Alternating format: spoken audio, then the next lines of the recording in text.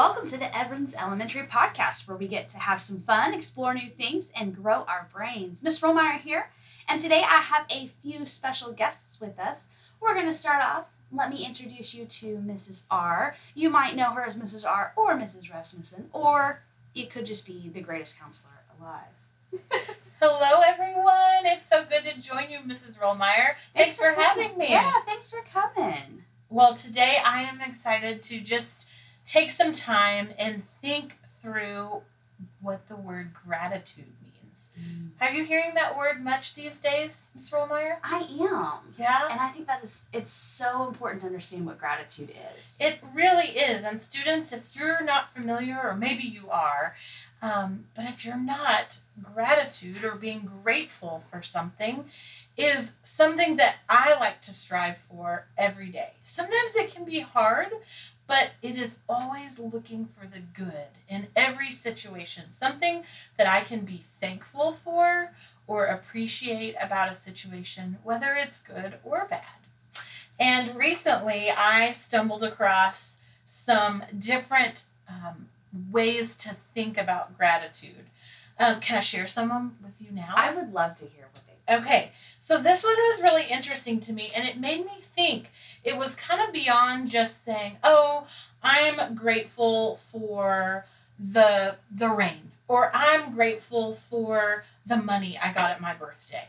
This kind of made me dig a little deeper and think about something else. So think about this. Maybe you're listening right now with your family or friends, and you can even pause us and think through these and discuss this together or at the end. What do you think about that? Oh my goodness, I love that idea. Okay, so the first one I came across was something money can't buy that I'm grateful for.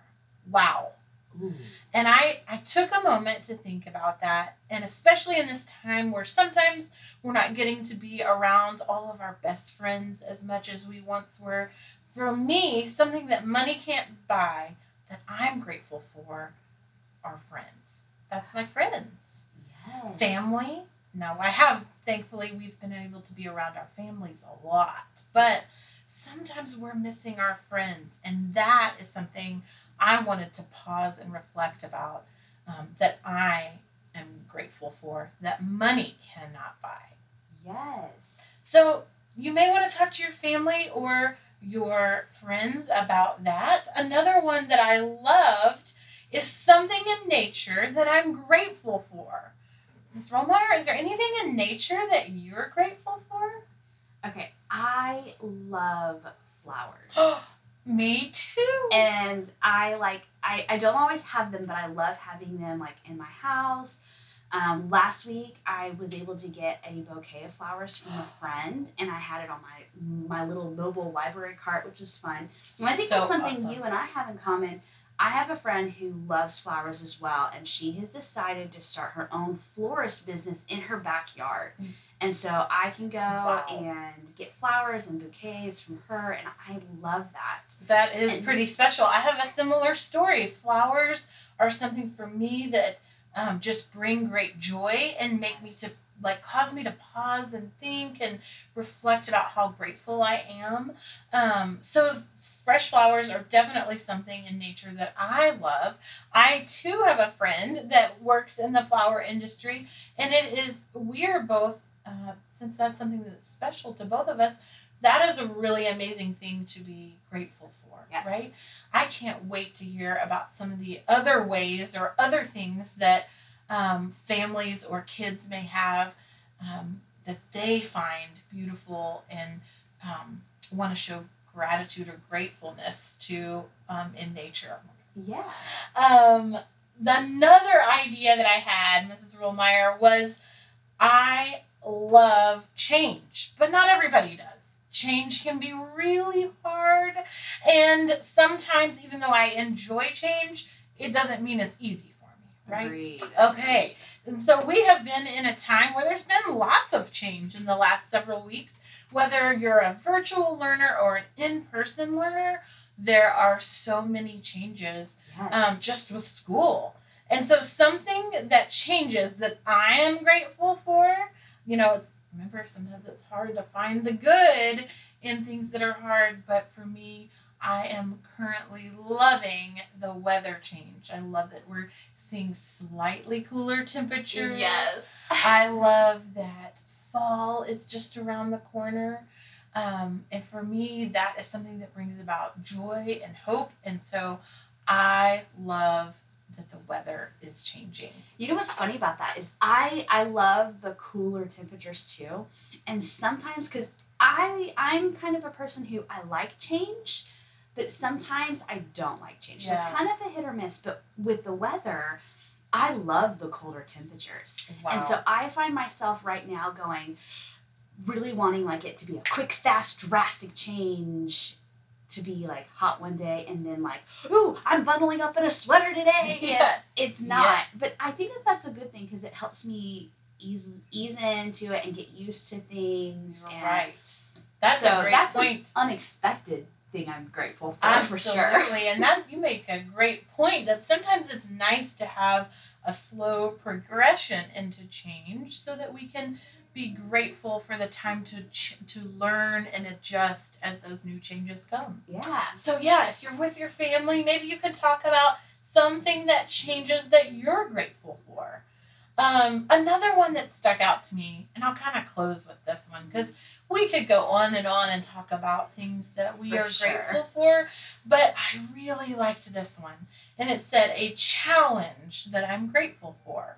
So for me, sometimes I need to be reminded that we can do hard things. And sometimes we simply just need to change our mindset when hard things or challenges come our way.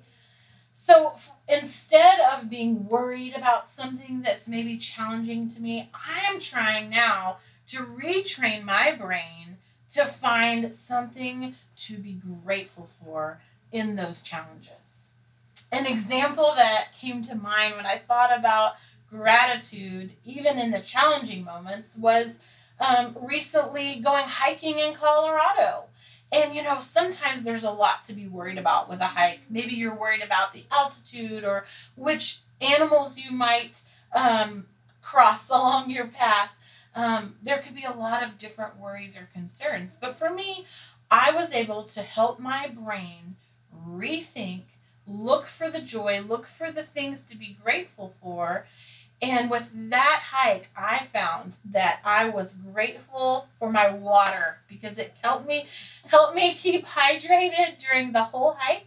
And so I didn't have to worry about altitude or possibly not feeling well. Instead, I was able to enjoy the beauty and take on a new challenge with gratitude. I love that.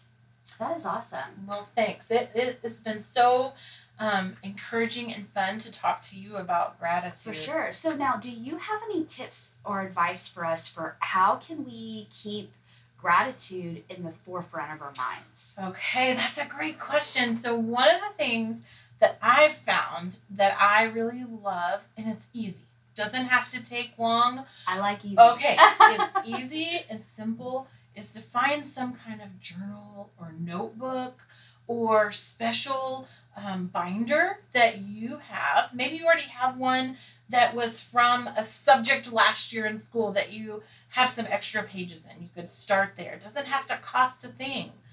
And get that and let that become your journal. And journaling for me can be short and sweet, as I like to say it. But you can take just a few moments every day to write down 2 or 3, maybe even 4 or 5 things that you are grateful for, that you want to express gratitude or acknowledge, so that when you have maybe a challenging day or a big life change or something that is a little bit more trying, you can actually pick that journal up, pick up that binder, pick up that notebook, and look back and find the joy and the things that brought you a lot to be thankful for. The things that spark joy. I think that is perfect. Isn't that awesome? And again, it doesn't have to be hard or challenging. It can be very easy. In fact, I used to start out just by drawing or doodling. You know, I was with Mrs. Preston today in an art class, and she talked about doodling some. And that is such a great way to just quickly get down your thoughts or ideas. Doodle a little picture, draw a little scene that brings you joy or gratitude. And if you want to add words to it, do that. Some people prefer to just write the words out. And I love that too. Yeah. I love that you have different options and you can do different things based on what you want. That's right. And, you know, like with journals, I can make it my own. I don't have to follow what anybody else says that I need to do. Right. I don't have to do it at a consistent time or every single day.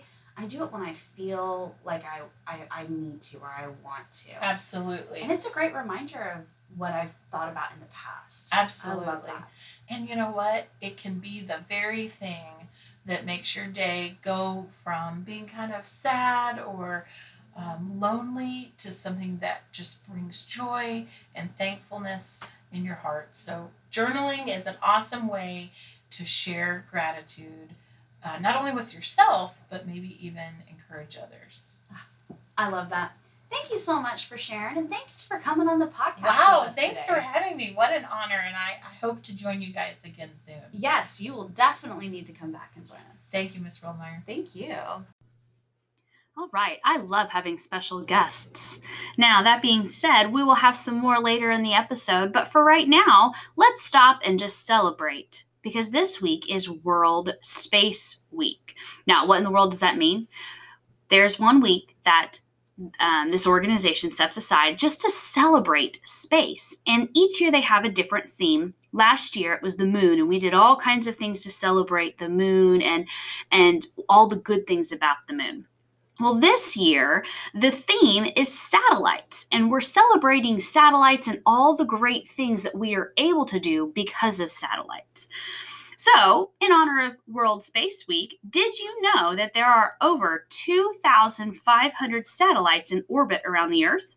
Satellites actually travel at 18,000 miles per hour, meaning they can circle the Earth about 14 times in one day.